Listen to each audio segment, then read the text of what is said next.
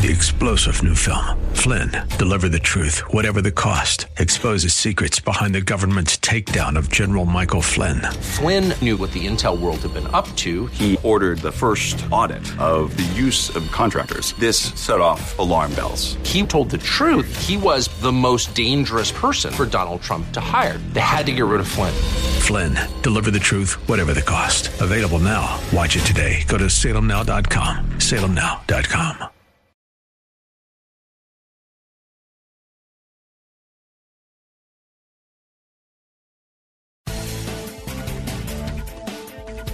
Welcome to the Pat Williams Power Hour, AM 990 and FM 101.5, The Word.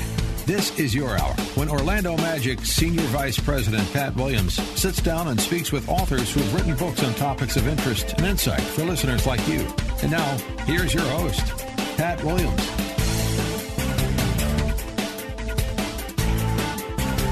Welcome again, folks, to the Pat Williams Saturday Power Hour. Right here on AM 990, FM 101.5, The Word in Orlando. So glad you're with us. So is Pete Paquette. He's our engineer, gets us on the air. Andrew Herdliska is the producer. And Evan Owens is the first guest. He's in Nashville. Co-founder of Reboot Recovery. Author of Healing What's Hidden, Practical Steps to Overcoming Trauma. Evan, welcome to Orlando. Thanks so much for having me on. Excited to be here. Tell me about this book. How did it come about? Yeah, so 12 years ago, my wife and I hosted some friends for dinner. We started having a conversation about trauma. It kind of, it evolved into that, and one thing led to another, and it was as if healing came into the room and began to do its work, and that really started us on a journey to build a nonprofit called Reboot Recovery, and we can talk more about that. And that eventually led to the book. And so we've been working in the trauma world now for about 15 years, helping people move past some dark times in their life and embrace the brighter future that awaits them. Evan, you open your book with a chapter called Restoring What Seems Broken Beyond Repair. What are you writing there as the book opens? Yeah, I think a lot of times when we go through traumas in our life, we can feel like we're broken. We can feel like we're damaged goods. And I hope that what people will take away from the book is that you're not broken, you're wounded. And wounds can heal if proper steps are taken. Matter of fact, we make the word trauma so complicated, but actually what a lot of people don't know is that the word trauma actually comes from the same Greek word. Trauma is a Greek word meaning wound. And that's really what it is. And so if we can reframe it as, hey, I'm wounded, I'm not damaged goods, I'm not permanently broken, I'm wounded, and therefore a wound, like any wound, can heal if proper steps are taken, and we want to help them with those proper steps in our book. And then you move to this topic, shutting down destructive responses. What does that mean? Yeah, there are, all of our research showed there was actually 4 default responses. In other words, responses that if we don't apply intentionality to them, when crisis or trauma intersects our life, what we'll do is we'll have these default responses, which is that we'll deny, we'll cry, we'll numb, or we'll run. And these are the 4 default responses that actually end up making things worse instead of better. They lead us further away from healing instead of closer to it. And so by identifying these default responses, we invite readers to identify maybe where some of their go-to default responses are, whether it's numbing or running or denying or crying or whatever it may be. And then hopefully once they identify maybe where they're blocked, then they can start finding that path forward and overcome that piece of their journey. We're chatting with Evan Owens, the book, Reboot.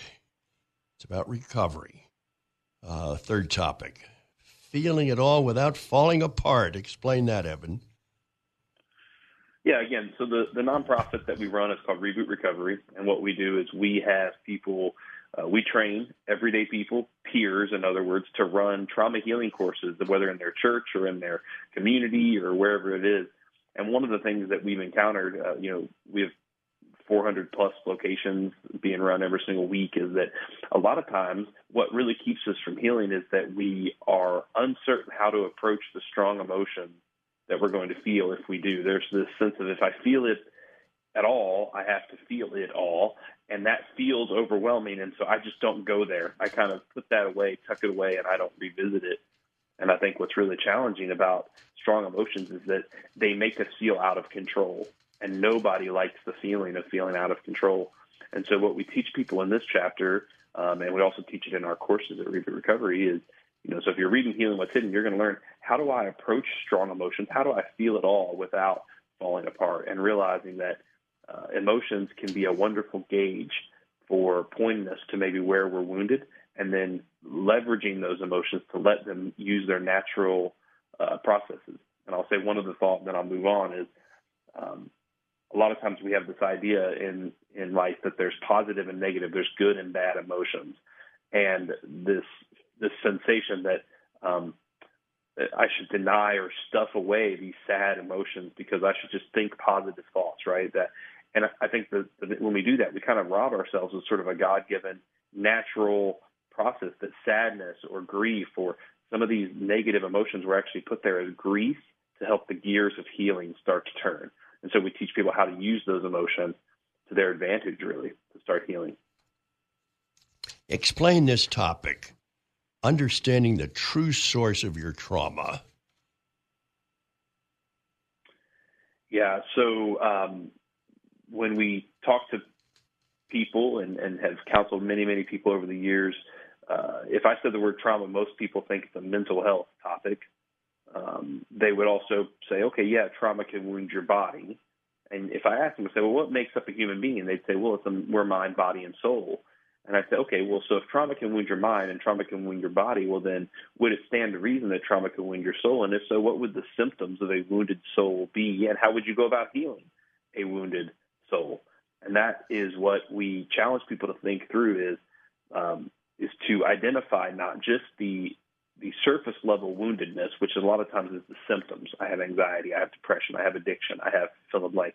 We call those physical fruit. But to actually look deeper and ask, what is the spiritual root of that physical fruit? How do we dig down and heal those root wounds? And then to identify, do we have a mental, physical, and or soul wound? And if so, how do we go about healing those? And so that's the point of that chapter. My guest, Evan Owens, Nashville, Tennessee, co-founder of Reboot Recovery. Book is called Healing What's Hidden. We move on into part 2 and topic 5, loss. Living boldly when you're uncertain. What does that mean, Evan? Well, loss puts us all on a road trip that we didn't want to go on. It puts us on a journey that we didn't sign up for. And the thing about grief is that it's like a road trip that that you're stuck on, that you don't know how long it's going to take. You don't know what exactly the turns it's going to take. You don't even necessarily know what the defined destination is. Like, when will I be done? When will grief end? And so it can leave a lot of us feeling extremely uncertain. We ask a lot of why questions. Why did this happen? Why now? What will I do in the future? What will life look like for me after this terrible incident that's happened, this tragedy, this grief, this loss? And in this book, in this chapter, what we do is we invite people to, one, give themselves grace to realize that every grief cycle model they've ever seen, where it's sort of this very linear process, that's not how it looks. It looks a whole lot more like spaghetti than it does a linear straight line. And then number 2 is we let people have an opportunity to be able to identify what are some steps they can do to move from asking the why questions to asking the how questions. And so a why question is, well, why did this happen? Well, we may not know that answer this side of heaven, but a how question has an answer. How can I start to trust again? How can I start to live a life of joy again? How can I get back to ABC?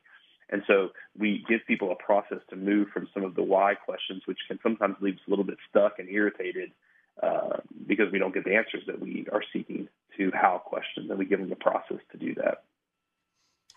Guilt, shame, and regret.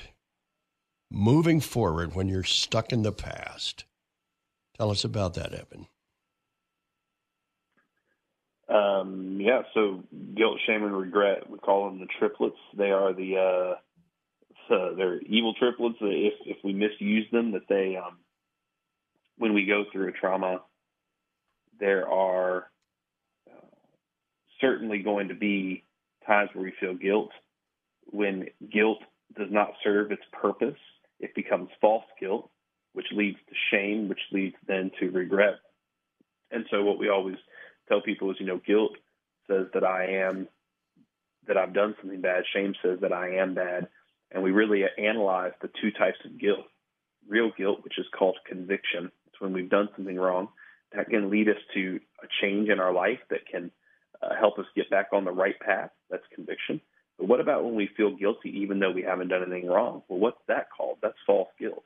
And that false guilt, if we don't identify it, that triplet will misbehave and it will actually start to wreak havoc in our lives. And pretty soon it will lead us down a dark path of shame and regret. And it'll, I always say that these triplets, they'll either help us move forward or they'll leave us stuck looking backwards. And how that determined is based on if we identify if it's real guilt, false guilt, and then how we respond to it. And so we have a process that we've used for thousands and thousands of people through our reboot recovery courses. And if people are hurting and they want to register for a course, they can go and do that. But we have a whole process we take people through to heal from guilt, shame, and regret. Evan, are you pretty amazed about the growth of your organization and the number of people you seem to be reaching?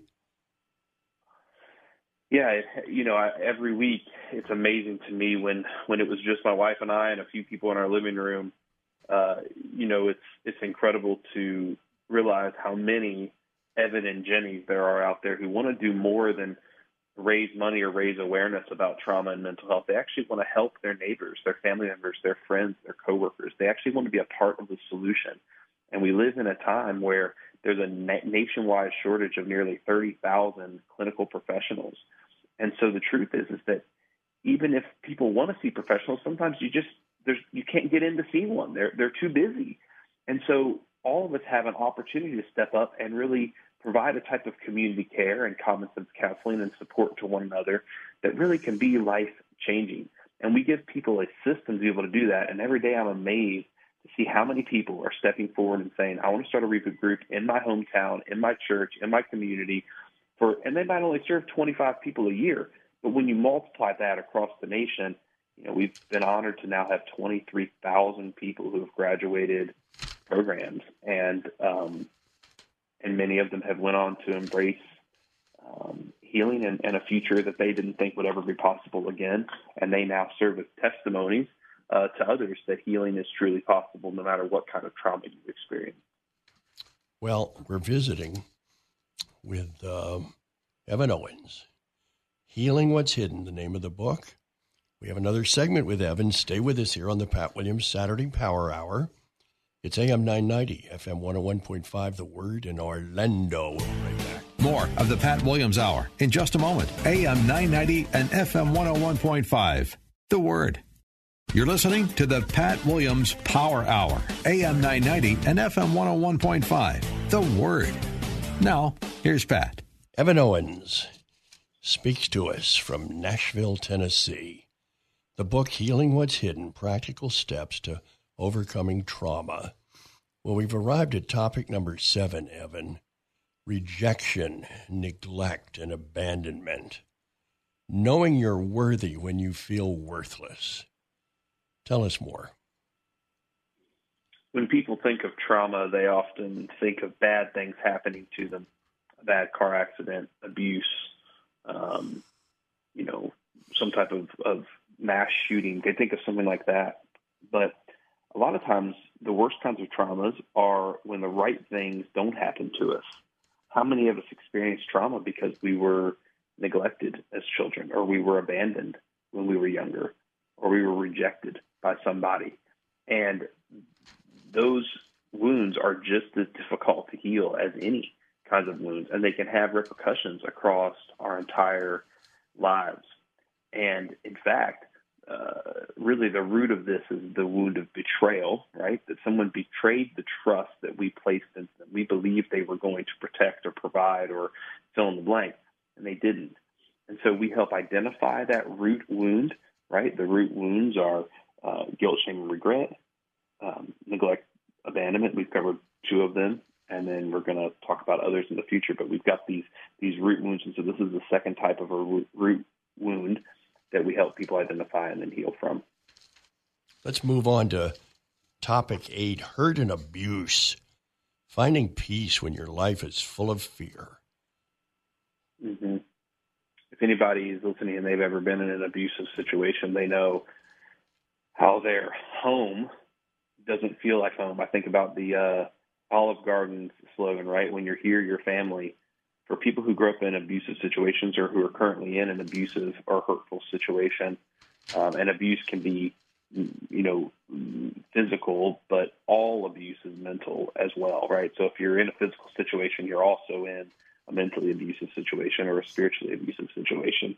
But, for them, instead of it reading, when you're here, your family, when they think about their home, they don't have a home. They just have a house with people in it, and their home is a place of violence, and a place of, a place of abuse and other things like that. And so I say all that because for them it might read more like, when you're here, you wish you weren't, instead of when you're here, your family.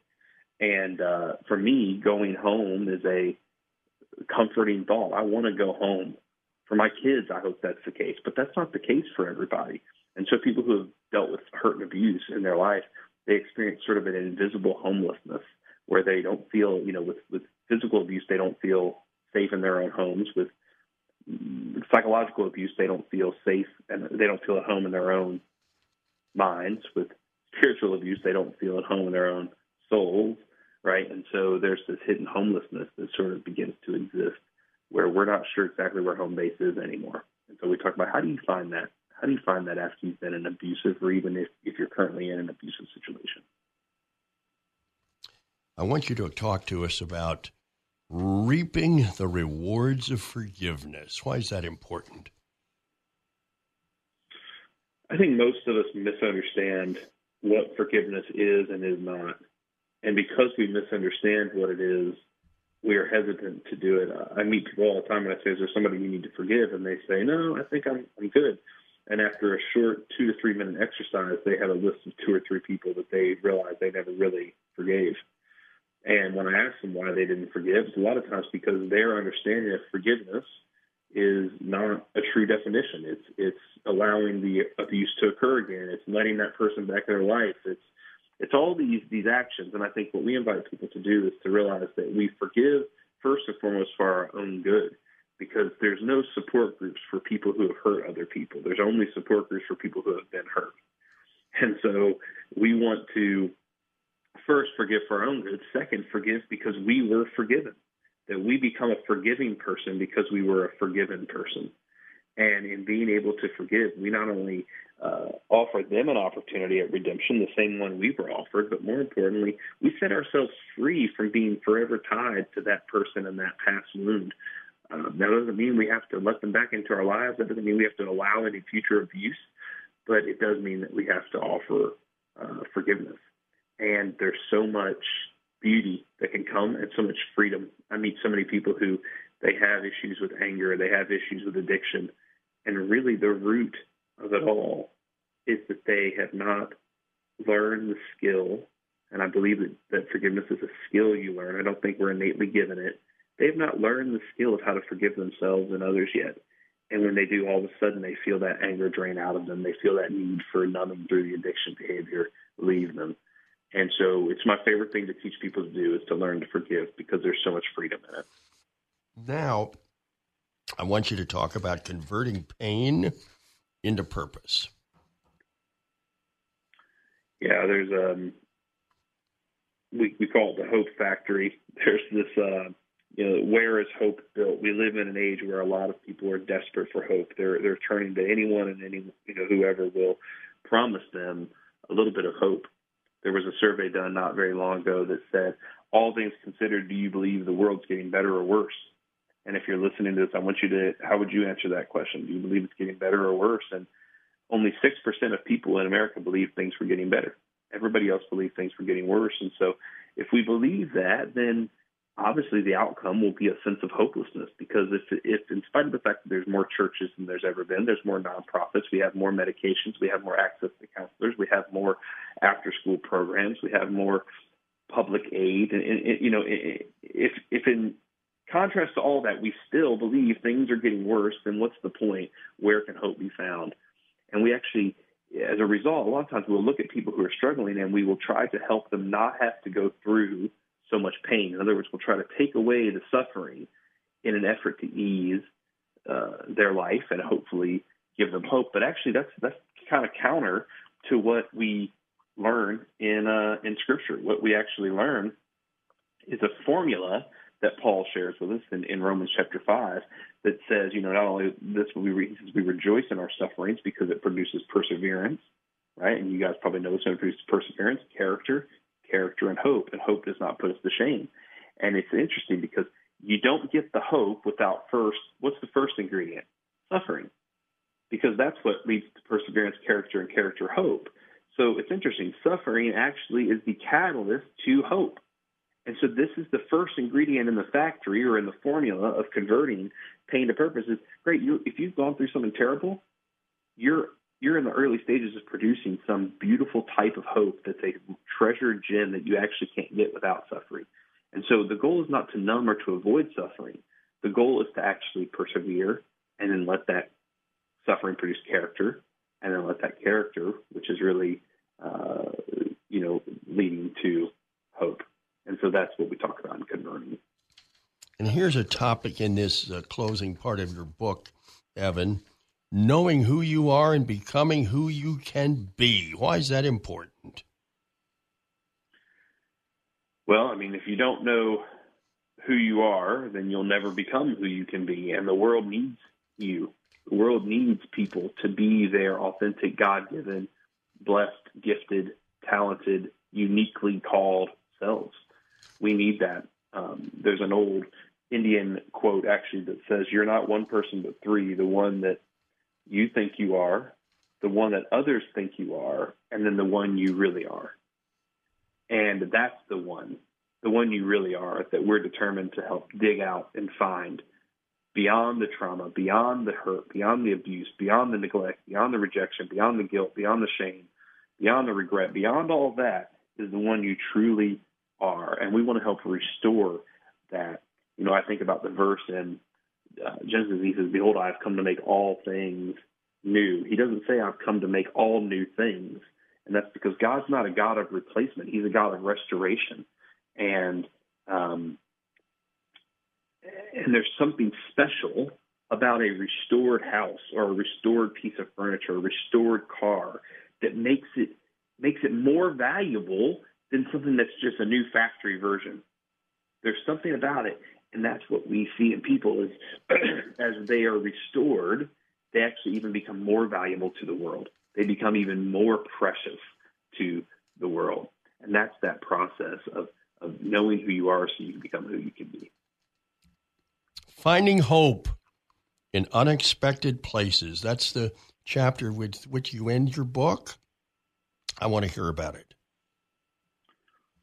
Yeah, I've had the honor of sitting across from hundreds and hundreds of people and hearing some of the worst stories you could imagine. Stories where people were murdered in front of them, stories where people were tortured, war stories where people were in line of duty deaths and held people in their arms while the police officer died. I've sat across from people, and I got to tell you that in these stories, here's the amazing thread that I have found is that time and time again, these people, despite all they've been through, time and time again, they actually have a hope that does not disappoint. They have something that when you see it, when you encounter it, it's unmistakable. It's unmistakable because they have seen it. It's almost like because they've seen the darkness, they can also now see the contrasting light. And I think that not everybody gets there, but I think if we can highlight some of these stories and be able to share and say, hey, it's not about what Evan and Jenny know. It's not about what Reboot Recovery knows. It's not about what Healing with Hidden, the book, Healing with Hidden, knows. That's not the point.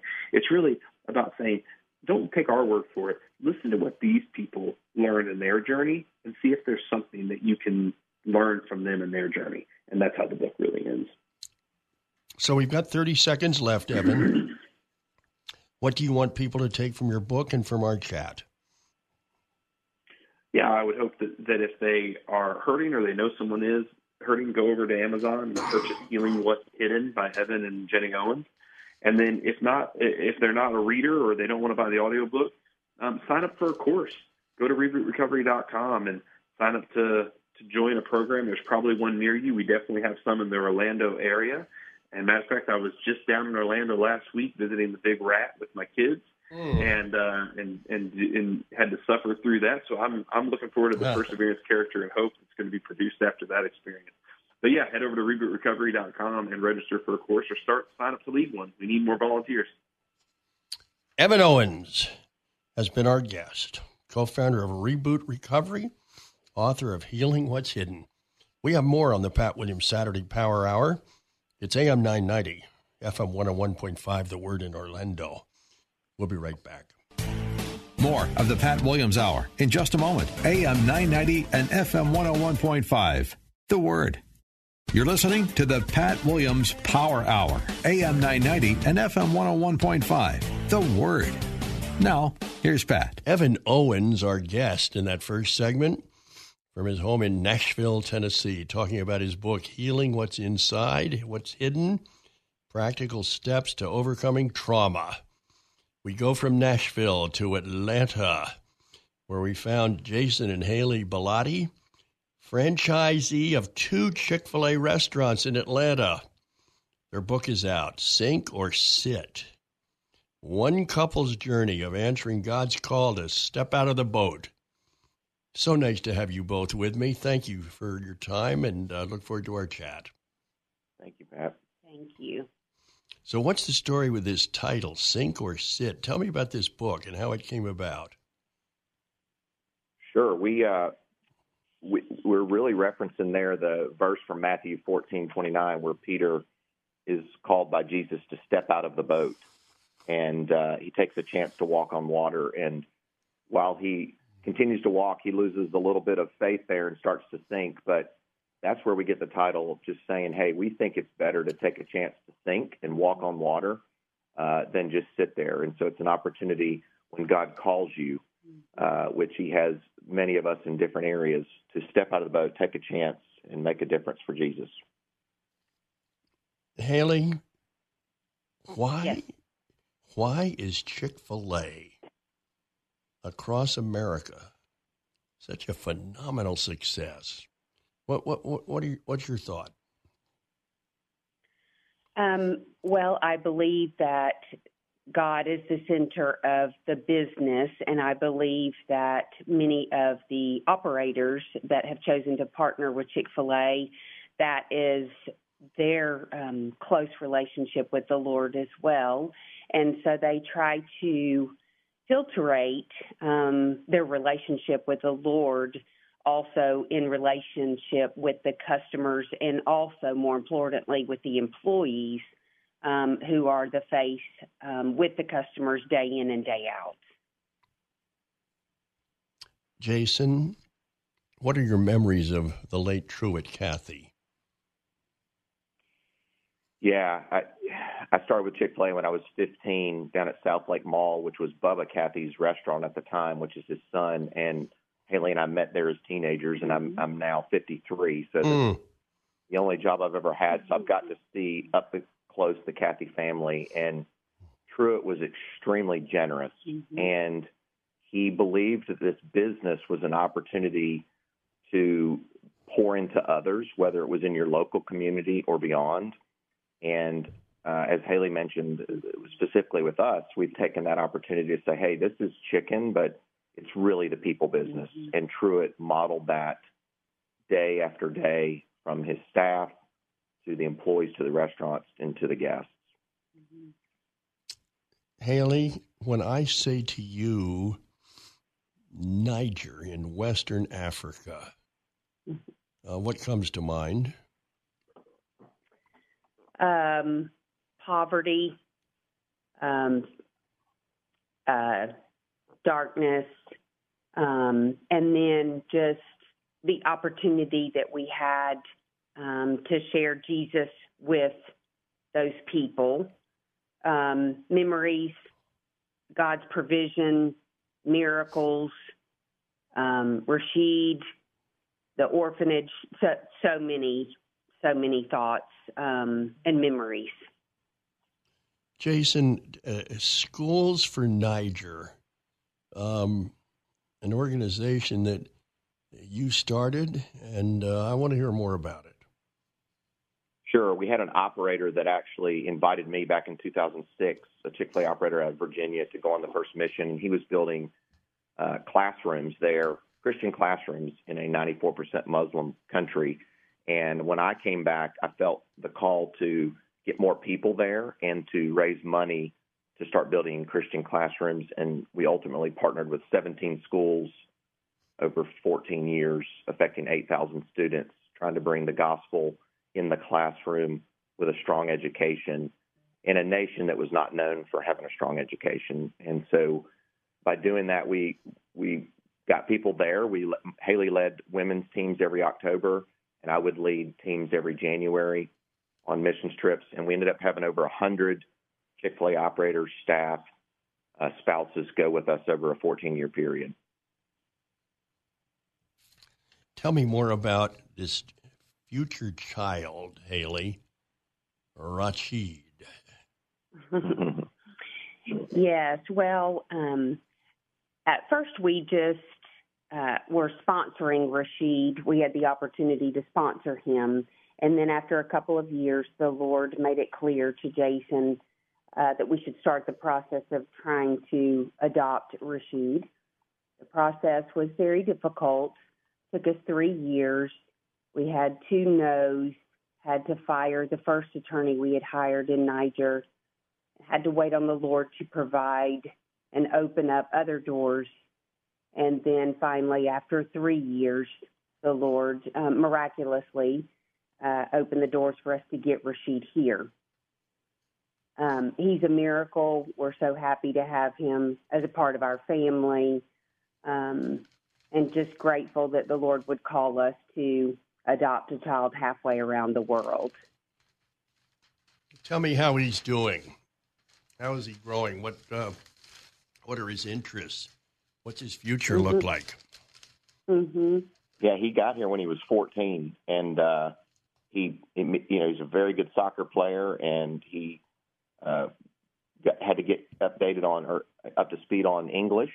And once he was able to do that, was able to go into the same school our kids were and graduated, and then went on with a soccer scholarship to play college soccer at Gordon College up in Boston. Yes. And he graduated this past spring. So he has his degree, and he's currently working at Chick-fil-A and trying to figure out exactly what God's called him to do, but he's doing great. He's 25 now. Mm-hmm. That's a great story. So is it possible to get more children out of West Africa? Are there doors open? There have actually been 7 other children from the same orphanage. They actually live up in Virginia, but they have also been adopted out of that same orphanage. It is very difficult. Niger has very strict, specific laws that make it very difficult to adopt children from there. But yes, there have been some others within the past 5 years that have been adopted from Niger. Yeah, and Niger's going through a coup right now. So specifically Niger and Mali and those surrounding Burkina Faso countries are really tough right now. And they've gone through a coup where they've overthrown the president. And so it'd be really tough right now. Mm-hmm. Well, we're veterans of international adoption. We adopted 14 children over the years from 4 foreign countries, and they're all grown now and so forth. But it's we always felt that why don't they just open the doors, and get these kids into homes around the world? Mm-hmm. But it doesn't quite work that way, I guess, in the whole overall political scheme. But I think it's political, Pat, and it's pride. The countries don't want to admit that they need America specifically's help, but Christians' help. Are they anti-Christian? That country was 94% Muslim. It was a freedom of religion country, but that's because they didn't see Christians as a threat or a concern. I think as that movement grows there, that it could be very different.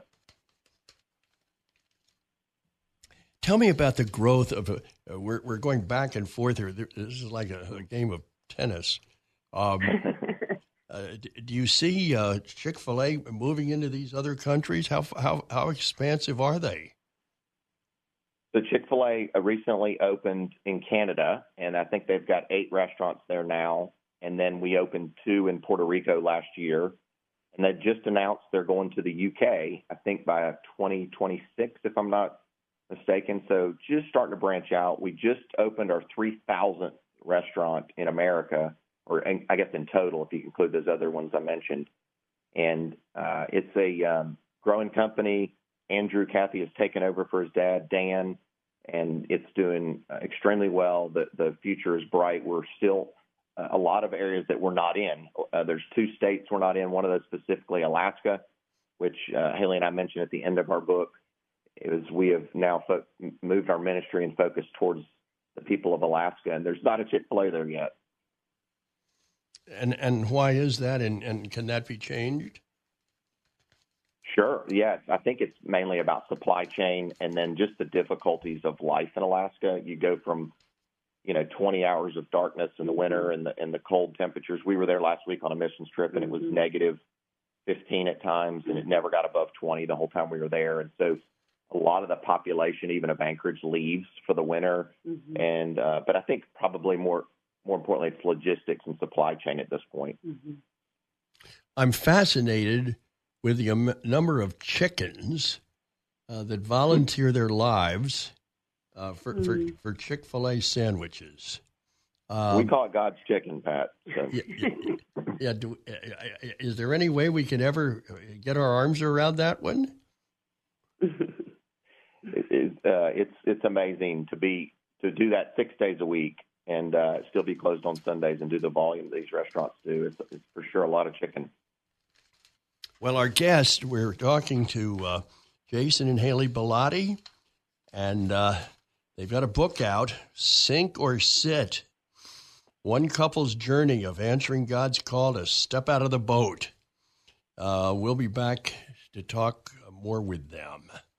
They have 2 Chick-fil-A franchise restaurants in Atlanta, and so stay with us. Always fun to talk about Chick-fil-A. This is the Pat Williams Saturday Power Hour. You're listening to AM 990 and FM 101.5, The Word in Orlando. And we do this show every weekend, done it for many, many years. And we always count it a great honor when you decide to plug in with us and listen to some of these fascinating guests. More with the Bilottis. Stay with us. More of the Pat Williams Hour in just a moment. AM 990 and FM 101.5. The Word. You're listening to the Pat Williams Power Hour. AM 990 and FM 101.5. The Word. Now, here's Pat. Jason and Haley Bilotti have 2 Chick-fil-A restaurant franchises in Atlanta. Their new book is out, Sink or Sit. One Couple's Journey of Answering God's Call to Step Out of the Boat. I'm curious, Jason, what's chapter 1 of your book about? How does it open? Dramatically? Well, it starts with the foreword by Jeff Henderson. You may know him. He was a pastor with Andy Stanley's Church North Point, and then went on to work with John Maxwell, and is now back with Chick-fil-A. He was with Chick-fil-A before he was even a pastor. So we're excited to have him back under Chick-fil-A's branch at the corporate office, leading up leadership. But after that, it really goes into, Haley starts off by telling our story and a little bit of what we did in Niger, and kind of introduces this idea of getting out of the boat and taking a chance, saying yes to God. Anything to add, Haley? Yes. So we just talk about during the pandemic, we weren't able to take a team to Niger. And I just really wanted to get back over to Niger to just love on all of the organizations and the people and the relationships that we had built. So I begged Jason if he would consider going. And after a little bit of prayer and waiting for the pandemic to settle down some, Jason agreed to go with me. And so he and I went together, which was not typical. We typically traveled to Niger separately and led different teams at different times of the year. And Jason and I went over and actually had the opportunity to do ministry together one last time, which was actually a beautiful gift. When you say do ministry together, what does that mean? Well, we both felt called to serve the Lord in Niger. Jason's calling was to help partner and build Christian schools over in Niger. And when I had the privilege to go to Niger my first year, I really felt called to help women and children. And so we both led teams at different times of the year. My focus would be on women and children, serving in women's prisons and in clinics and serving pastors' wives, things like that. And Jason's focus, like I mentioned, was on schools, so we would still have a ministry of the country or nation of Niger together, but just serving at different times with different focuses. Jason, Chick-fil-A is known for quality. It's known for friendliness to people. It's my pleasure. Yes. What can all of us learn about quality, no matter what work we're in, from Chick-fil-A? Well, I think God calls us to give our all in everything we do and to give our best. And I think there's plenty of verses that talk about you will reap what you sow. And so I think the more time you spend serving others and doing that with excellence, you're going to see that, whether it's business, whether it's in another country, whether it's in your own home. But I know for us within Chick-fil-A, I think it started with the model of Truett Cathy and him serving others well and wanting to do it with excellence and creating a product that people could trust. And I do think that Chick-fil-A has a trusted brand where people trust us to do it right the first time. And we just take these 15, 16-year-olds and all the way up to adults and train them up to be great stewards of the opportunity within Chick-fil-A, and that includes doing your very best, creating an excellent product, and putting out great customer service. How does one end up becoming a franchisee? That must be a big, big step, big deal. It is. They tell me, I'm not in the HR department, they tell me they had 100,000 applicants last year. And when you boil it all the way down to that's initial interest, I think you end up with about 2,500 they're seriously looking at, and then they hire about 140 to 150 operators a year.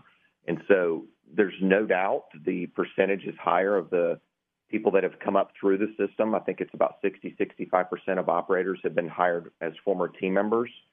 But they also find some great talent of people that have done great things of leadership and been involved in other businesses out in the world that have come back to become Chick-fil-A operators. It is extremely difficult to become a Chick-fil-A operator. They put you through quite a rigorous process. They look at it like a marriage, and they expect us to be around and want us to be around, and they want to be around a long time. They want to make sure that they make the right selection for that community and that restaurant. How did they decide where to put new Chick-fil-A's? Yes, it's definitely getting more and more difficult the more well-known we are. I know that they look at site locations based on potential volume, potential traffic counts, but Chick-fil-A is so popular now, you do run into some municipalities that don't even want Chick-fil-A there or even on that corner because of traffic.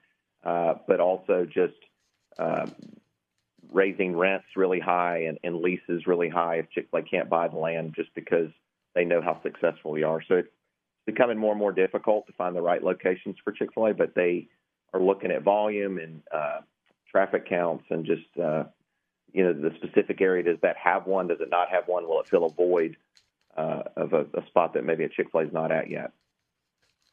We're chatting with Jason and Haley Bilotti, franchisee of 2 Chick-fil-A restaurants in Atlanta. Their book is out, Sink or Sit. So, Haley, what do you say to families that are interested in international adoption? What do you tell them? I would tell them to definitely make sure that the Lord has called them to do that. Adoption is a hard process. It's a very rewarding process, but it's definitely a hard process. And then, of course, if the Lord has called us to something, he will definitely equip us. He will provide the agencies, the people, the contacts that we need. But definitely, I would say prayer is just the number one thing. I think one person once interviewed Billy Graham and said, if there was any piece of advice that you could give to me, what would it be? And he replied, never stop praying, constantly intercede with the Lord and let him guide you in your decisions. And so that would be my best piece of advice. Jason, I want to tell you 2 quick stories about Truett Catholic. I shared a program with him years ago in Atlanta, and it was a group of teenagers, actually. And in that wonderful Georgia drawl, he said to those kids, you can be honest and successful at the same time in business. Translate that for me. Yeah, I think what he's saying is do the right thing, do it the right way, and God will reward you. And I think a lot of what we hear today in today's world is you have to fight to get ahead. And what I mean by fight is doing it the wrong way and trying to cheat or it's about what you do or who you know to get to the top. And I think what Truett's saying is, hey, do your best, let the Lord bless you. And if you're going to do the right thing, people will notice that. My interpretation was these kids were thinking, to be successful in business, I'm going to have to do a lot of cheating and corner cutting, and I've got to be dishonest. If I'm not, I can't make it. And he's saying, oh, yes, you can. You can be honest and successful at the same time. And then the other thing he said that day, he said, you know how many people out there need encouragement? He said, anybody who's breathing, that's who. Yes. He believed an awful lot in encouraging people, uplifting them. You have any memory of that, Jason? Absolutely. He would say that quote many times, and would say it at our annual seminar, which I know you got to speak at one year, and yes. He just was encouraging to anybody he came in contact with. But he really believed that to start with encouragement towards others, and I think that's a big piece that we take as operators and know that within our team and try to create a culture that's encouraging. I think there's a lot of great people out there working in different brands and other restaurants, and I think they just haven't had the chance of encouragement at the top, and it starts with leadership. And, to quote John Maxwell, everything rises and falls on leadership. And I think that is a big part of that, is being able to encourage others to do their best, to literally checking on them daily and those kind of things within the restaurant. So, Haley, one thing, we're closing here. Summarize your book for us in 60 seconds. I would say that obedience is key, and I would encourage people to choose faith over fear. The things that God calls us to are going to be scary and sometimes don't make sense, but that's where God comes in and faith comes in. And so I think that we would all rather get out of the boat and risk sinking rather than choosing complacency in sitting. 30 seconds from you, Jason, as we close here. Yeah, I think same as Haley just shared is we're all called to do something, and I think you never know what lies in the balance of that one yes. And for us, it was one yes to go to Niger, Africa in 2006 that turned into 19 missions, me leading, Haley 16, 8,000 students affected, a son adopted, but more importantly, the people that we got to take and spend time with. And it just has changed Haley and I's lives, too, to give back in ways that we never could imagine because of one yes. Well, folks, you've been listening to Jason and Haley Bilotti from Atlanta. The book, Sink or Sit. Go get it. Thanks for joining us here on the Pat Williams Saturday Power Hour. We'll see you next weekend. And stay tuned to AM 990, FM 101.5, The Word in Orlando. God bless. Thank you for joining us for this week's edition of the Pat Williams Power Hour. Join us again next week at this time, where faith comes by hearing. AM 990 and FM 101.5, The Word. 3-star General Michael J. Flynn, head of the Pentagon Intelligence Agency, knew all the government's dirty secrets. He was one of the most respected generals in the military. Flynn knew what the intel world had been up to. He understood its funding. He ordered the first audit of the use of contractors. This set off alarm bells. The explosive new documentary, Flynn, Deliver the Truth, Whatever the Cost, uncovers the facts behind this scandal. Flynn told the truth. He was the most dangerous person for Donald Trump to hire. I find out the worst enemy that I'm going to face in my life is right here in America. They took my assessment and they wanted me to change it. And I was like, I'm not changing it. They had to get rid of Flynn. With in-depth interviews, archival footage, and never-before-seen personal records of the man behind the headlines. I just felt like I was drowning. Flynn, Deliver the Truth, Whatever the Cost. Available now. Watch it today. Go to salemnow.com. salemnow.com.